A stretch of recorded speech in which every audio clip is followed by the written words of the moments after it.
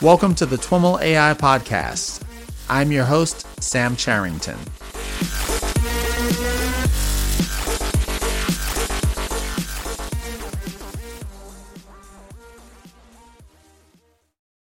David, welcome to This Week in Machine Learning and AI. Thank you for having me. Awesome. Why don't we get started by having you tell us a little bit about your background and how you came into AI as a biologist? Yeah. So I can start. I can start from the beginning. So I was born in Los Angeles. Grew up on the East Coast, upstate New York for middle school and West Virginia for high school. Where upstate? So we lived in Liverpool, which is, I want to say, like within like an hour of Syracuse. Okay. So it was very it was upstate enough where things like lake effect snow were it was a reality. Okay. I asked because I grew up in New York City and went to school upstate at RPI. Okay. Oh, awesome. At Troy, New York. Yeah. I'm familiar with RPI. They have very, very good students. Yeah. And so went to high school in West Virginia and, graduated, went to college. So I went to MIT and I was a double major in math and physics. At the same time, I had the luxury of having like freshman biology taught by like Eric Lander, who's, big shot scientist who like runs like the Broad Institute between like MIT and Harvard. He was like one of the big early pioneers in like the Human Genome Research Project. And he was also has a background as a mathematician. And so the way he explained biology really resonated with me and made me want to like sort of continue that thread further. And so after I finished at MIT, I went to the MD PhD program at UCLA and Caltech.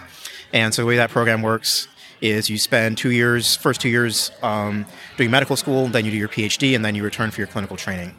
And I did my PhD at Caltech in the Applied Physics department with Rob Phillips.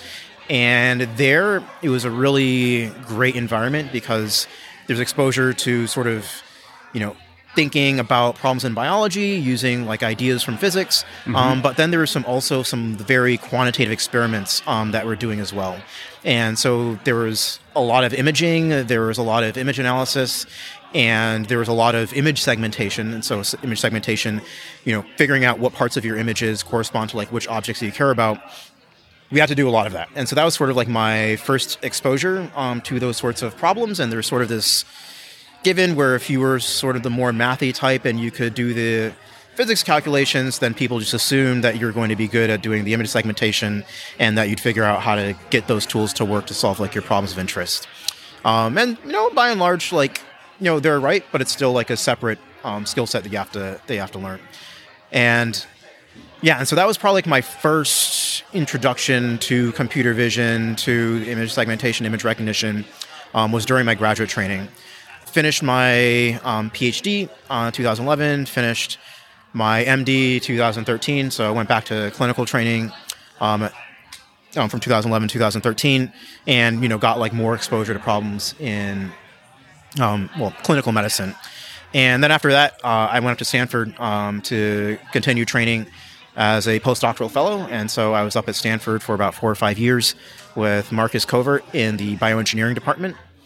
And there's when I started getting into sort of like the more machine learning / AI space. And so your initial exposure to computer vision was more traditional tools as opposed to machine learning. So if you're doing edge finding, filtering, thresholding, watershed transforms, wavelets, all of that, that was my first exposure. And so what you would usually end up doing is you'd have an idea of like what these tools did and how each one worked, and then you'd basically bash some collection of these tools together to work on like your problem like of interest. Okay. And so the experiments that we were doing at the time, so I think you probably saw some of it at the talk that I gave yesterday, is we'd have these images of cells, and so so let me just give a backstory of the talk for your listeners. So part of the talk, I was sort of showing like what I was doing during my graduate work. We were very interested in like the life cycle of these viruses, and in particular how these viruses got their DNA from inside the viral capsid into like the bacterial cell. Didn't really have an idea of how it worked, and so we had this idea to create an experiment to like let us watch. And so the challenge was, can you figure out a way to look at one piece of DNA being transferred from like inside the virus to inside the cell? The answer is yes, you can. You have to use these very particular kind of dye that will stain the DNA while it's inside the viral capsid, and then you can watch the dye molecules get transferred between the virus into the bacterial cell. And so you get these gorgeous movies, but what we then have to do is quantify these movies so you can have some sense of the dynamics of this process. And to get a sense of the type of movie that we're looking at, like, what's the field of view and in terms of how zoomed in this is? Are you looking at one transfer, one organism, or is it many that you have to figure out? For one paper's worth of data, there's roughly about 50 or so events that you're looking at. Okay. And it's not that often, so you're generally looking at maybe like a few hundreds field of view. There might be, somewhere between 20 to 100 or so cells within that field of view. And, of those cells, maybe like a couple will have like an infection event. Within what time period? Within the time period of about 30 minutes. So these movies were taken in roughly like one snapshot every 30 seconds to every minute. And, that's sort of like how that data was collected. Okay. Granted, it's been about 7 years since I collected that data set, but from what I remember, that's what we did. And so you get these gorgeous movies, and so what you need to then do is, identify which part of the movie or which pixels within each frame correspond to like the cells, which ones correspond to background, which ones correspond to the virus, which ones correspond to the viruses that we actually care about. And then once you've done that, then you can go and quantify your images, right? And so you can ask, how bright were the viruses over time? How bright were the cells over time? And use that to generate, some like quantitative curves of here's how much DNA was being transferred as a function of time. And then once you have like those curves, then you can go and do your fancy modeling, your physics, and determine, okay, well, from this set of hypotheses for how I think this process is happening, which ones are actually like consistent with like the data that we've generated. So when you're trying to determine the brightness, which tells you how much DNA was transferred, is this how much in terms of the length of the sequence that's transferred, or some other? That's ideally like what you want to. That's ideally like what you want is like how many base pairs or how many nanometers worth of DNA has been transferred like over time. And so you kind of use a calibration curve. So at the beginning of the event, the virus has about 48 kilobase pairs of DNA. At the end of the event, like it should have 0, and use some like linear interpolation, assuming that, linearly related, brightness versus like how much DNA. And then you can like infer from the movies, go from brightness to length of amount of DNA. So where does machine learning and AI fit into all that? So machine learning and AI fits in how do you do like the object recognition, the image segmentation. And, that experiment was, it was sort of like the classical computer vision approaches that we used to analyze that data. And when I started my postdoctoral fellowship at Stanford, I had ideas for experiments that I'd like to do. And basically what I wanted to do was, look at genome scale knockout libraries image them, and then look at them with single cell resolution. So what's a genome scale knockout library? Genome scale knockout library is a collection of strains where in each strain you have one gene that's been removed or inactivated. And so if you're interested in, say like a particular like biological process, so the one that I was interested in at the time and that my lab is currently interested in are host-virus interactions. And so you want to understand how do viruses and their hosts talk to each other and what parts of the host are important for that communication. There are experiments that you can do where if you have a way to look at the communication using imaging, then you can basically go one by one, remove a gene from like the host, And if that gene was important, then that's going to alter what the communication was or what like the outcome of the viral infection ended up being. And that's what the host in this case is the host in this not case the virus, is not the virus, but the cell that's infecting. Right. Yeah. Right. Okay. And you're removing that particular sequence prior to the infection? Prior to the infection. Okay. And so you've got a control experiment. You've got a control where nothing's been removed, and then you have a collection of strains where in each strain, one gene has been removed. And so there are collections that like this that exist for certain strains of E. coli. There are collections that exist for yeast. People at the Chan Zuckerberg Initiative are creating collections like this that exist for mammalian cells. And these are really powerful tools because they exist in like this arrayed format where one well of a dish will have one strain that has one gene removed. Mm-hmm. Then you can systematically go one by one and ask, okay, does that influence what I was interested in studying? So in this case, does it influence the outcome of a particular viral infection? So what we want to do is to be able to read out a screen of this library using imaging and imaging with single cell resolution. There you're going from the case of where you're doing, 50 or 100 or 1,000 cells to doing millions. And there you don't have the luxury of being able to like go back and like manually correct like segmentation errors. So you really need something that's going to work 99% of the time, if not better. And that's where the machine learning comes in. And so I remember when I was a medical student, I was sort of like browsing Facebook and I realized like, hey, Facebook actually knows like where the faces are in like all the images I'm uploading. Not only that, but it has like ideas of like who's in these pictures. Like, is it you? Is it like your like you're one of your three like best friends?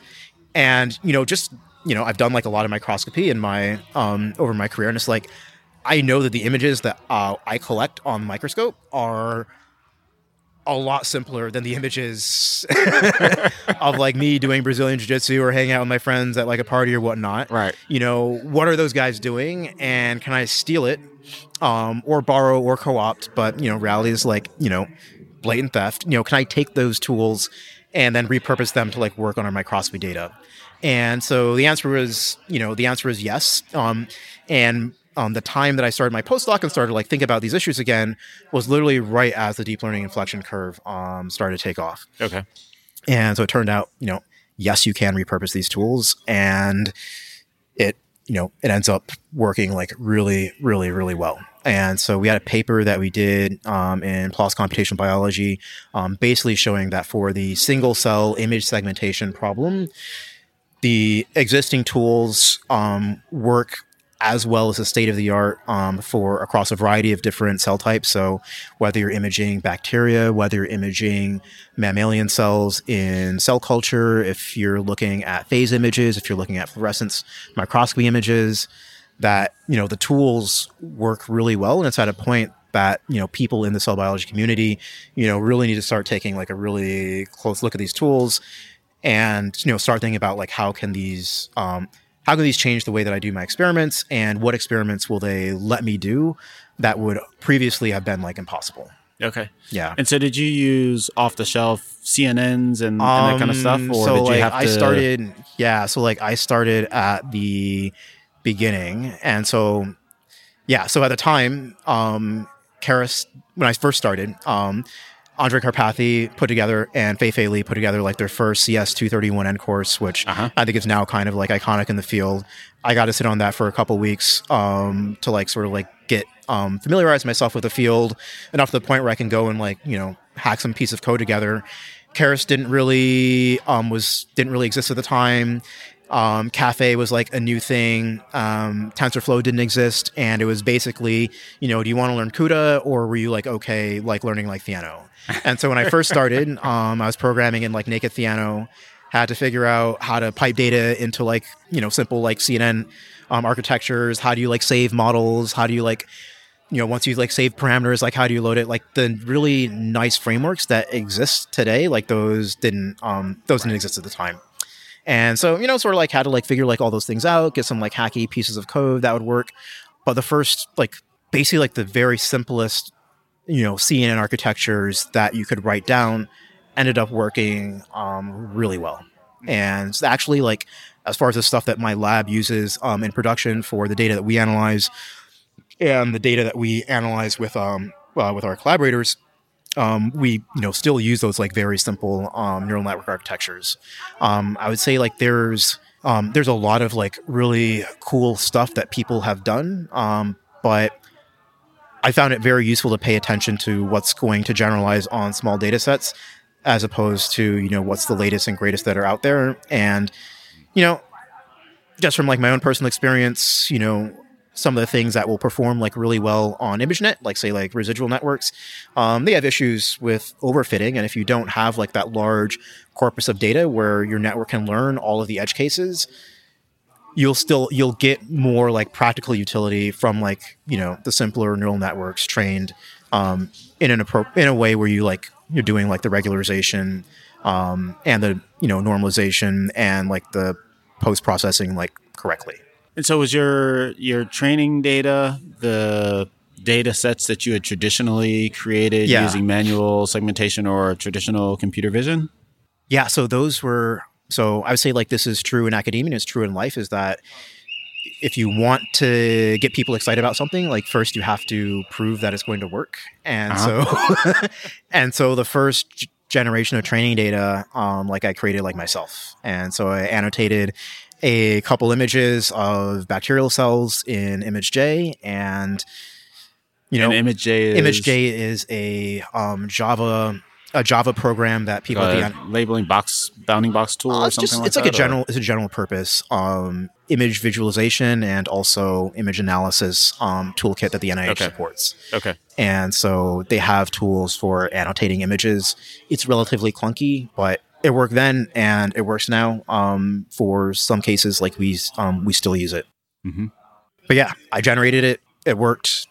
You threw out a few different numbers. Mm-hmm. When you said a couple of images. Yeah. Is this a couple of images with 50 things that need to be annotated, or a couple of images with 1 million things that need to be annotated? A couple of images with about 100-ish things that need to be annotated. Okay. And we paid for the PLOS computational biology paper, and even now we paid very close attention to data augmentation. We paid a lot of attention to normalizing images before they go into like the neural network, so you can account for like variations in image acquisition. And we paid like a good amount of attention to post-processing, what happens to like the output of the neural networks afterwards, and can you still leverage some of the classical tools that you use in computer vision, like the watershed transform, like active contours or whatnot, to sort of refine like what the neural network produces to produce something that you can like actually like use on like real data.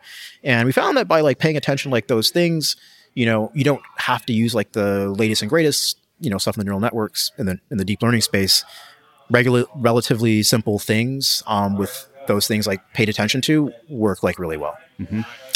And did you iterate to paying attention to all those things, or did you just kind of start there and that's what worked and you kept doing it, or did you?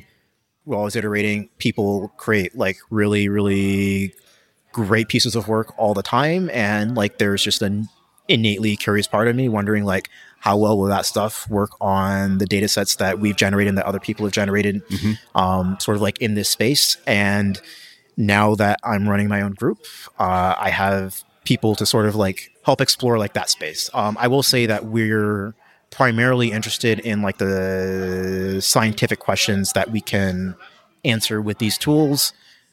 And that curiosity kind of like drives our interest in the deep learning space. I find it like interesting and mathematically elegant. We're not necessarily like deep learning for like deep learning's sake. It's more like deep learning, because like we have like real problems that we're trying to address. That's the way it should be. I think so.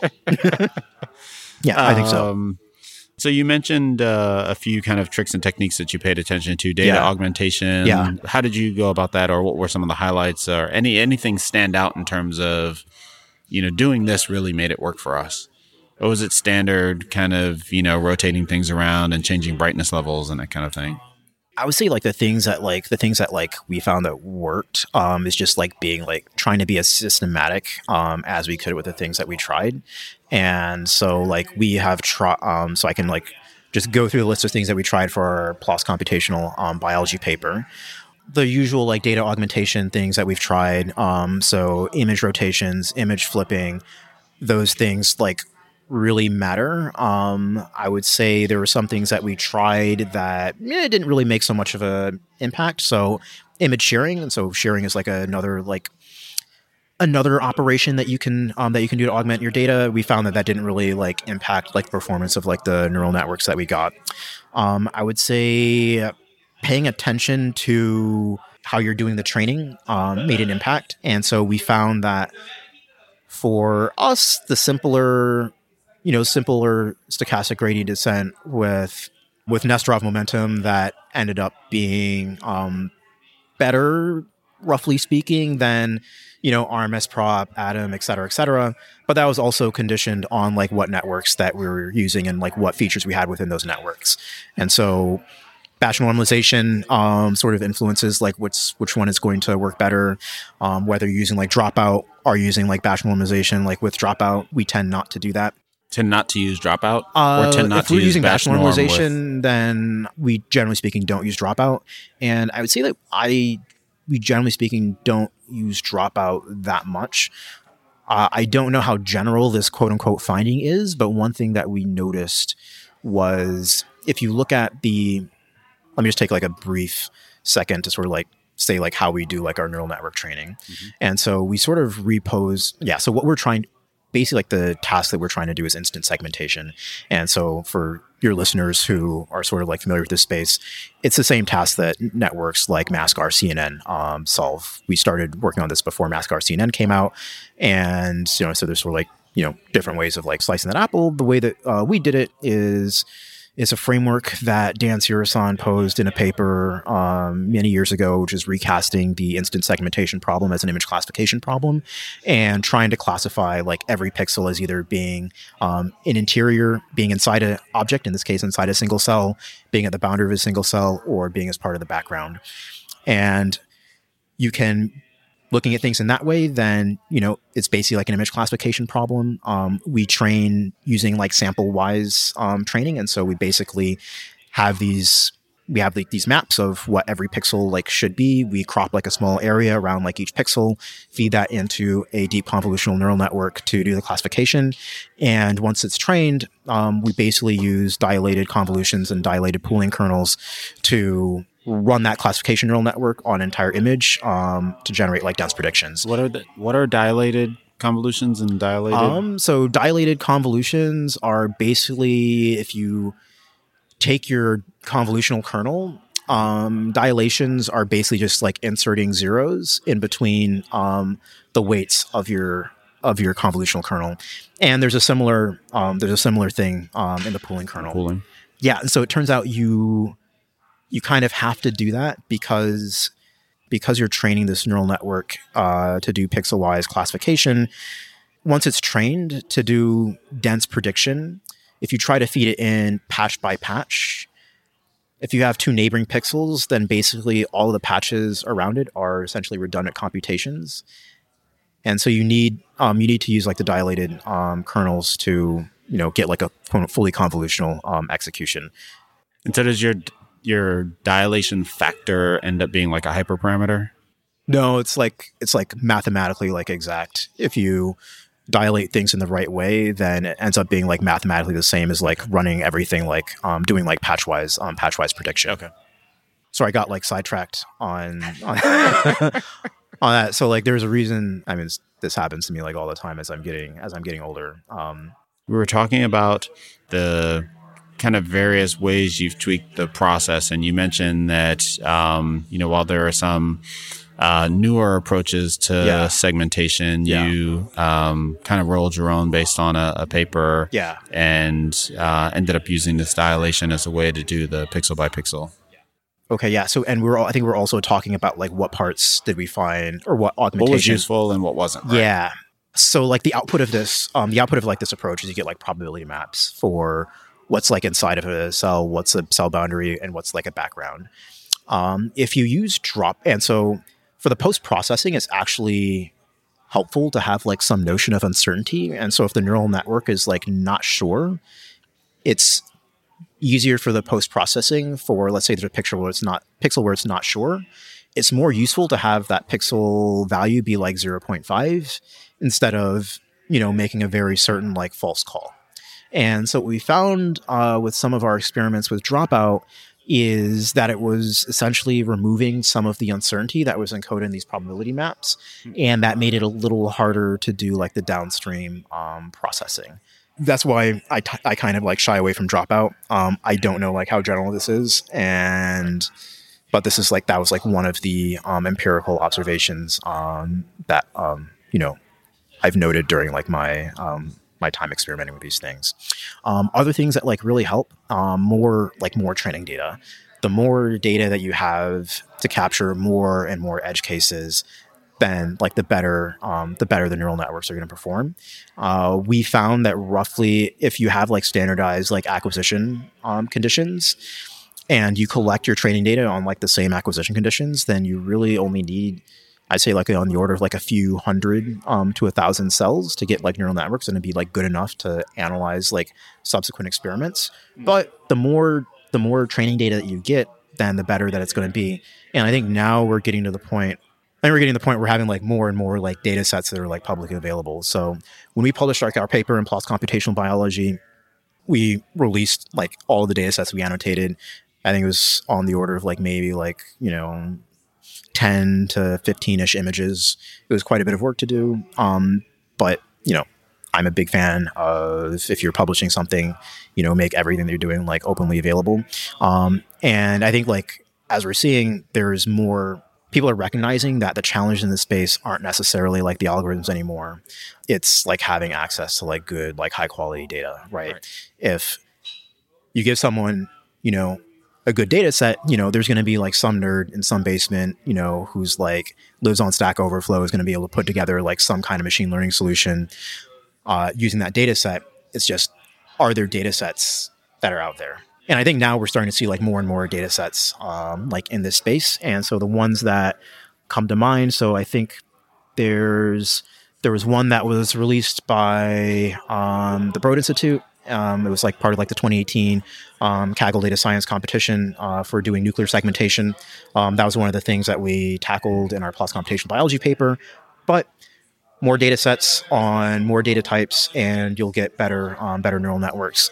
And as we saw today, Figure 8 is releasing annotated data on H&E pathology images for doing nuclear segmentation on a variety of like different tissue types. And so I think like the more and more data sets that we have that cover more and more use cases, then like the closer we're going to get to actually having like general tools that, people will be able to use like off the shelf, which I think is going to be like really, really awesome.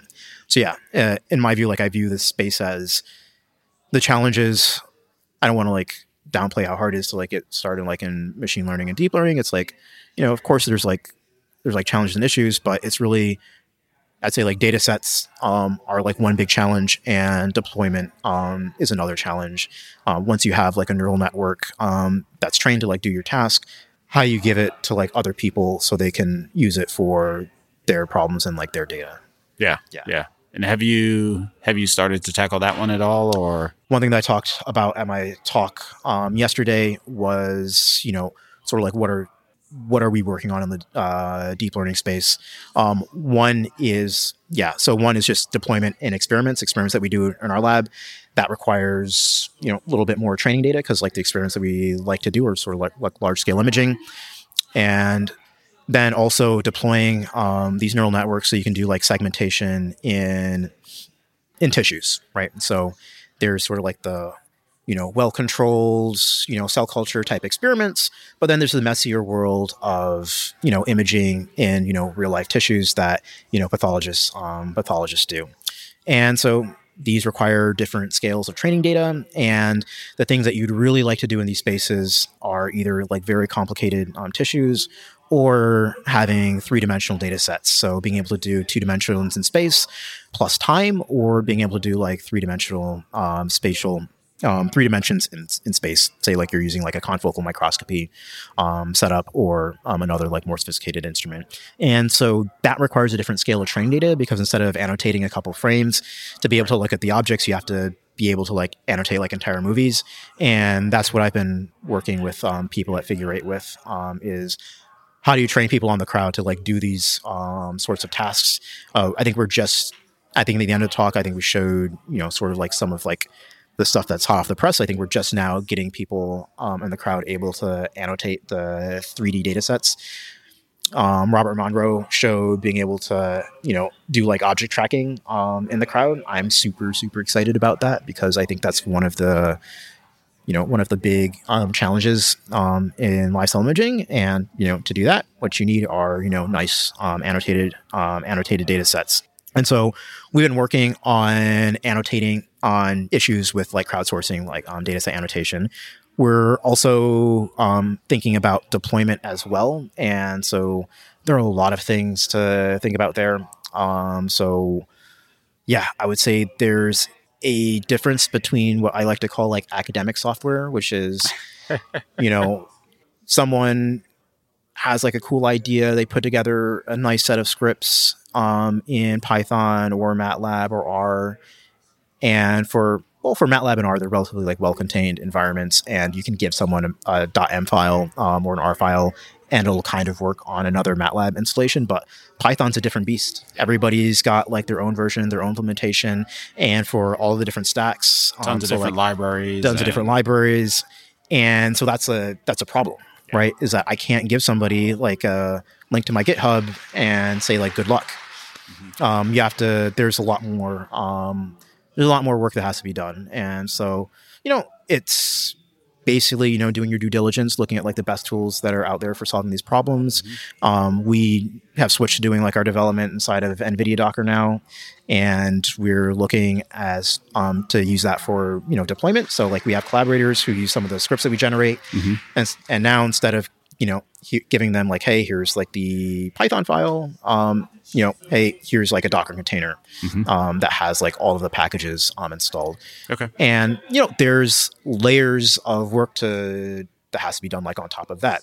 Ideally, you'd have like your Docker container up and running. You'd have stuff like wrapped within like a web framework. You have that back end talking to like a front end with some semblance of like a user interface.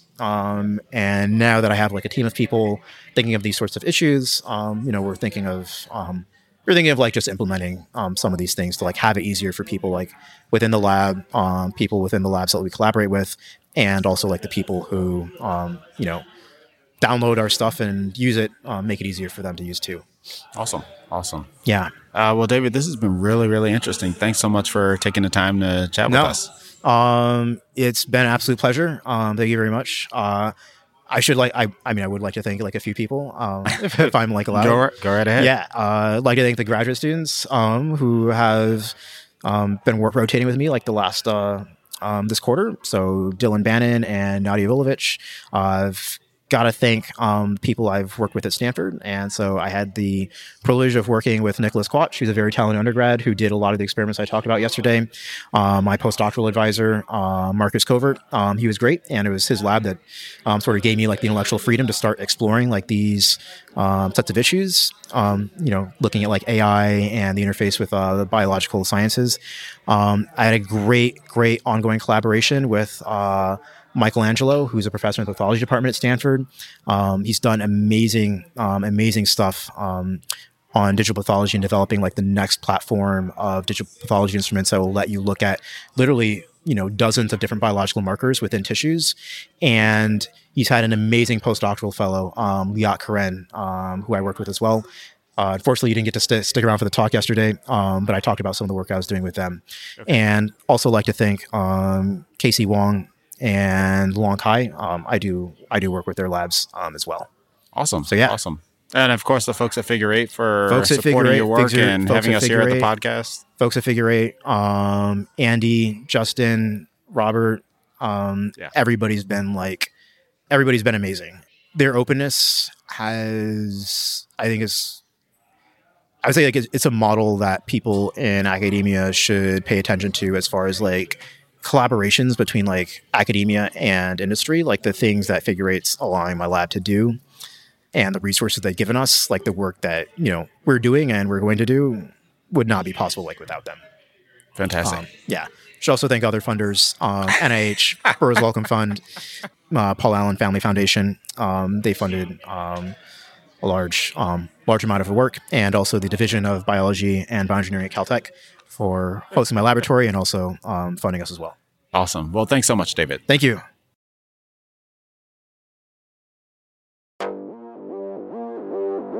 All right, everyone, that's our show for today. For more information on David or any of the topics covered in this episode, head on over to twimlai.com/talk/141. Thanks again to Figure Eight for their sponsorship of this episode. To follow along with the Train AI series, visit twimlai.com/trainai2018.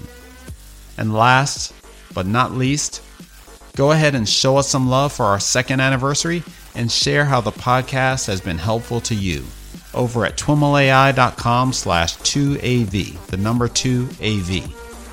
Thanks so much for listening, and catch you next time.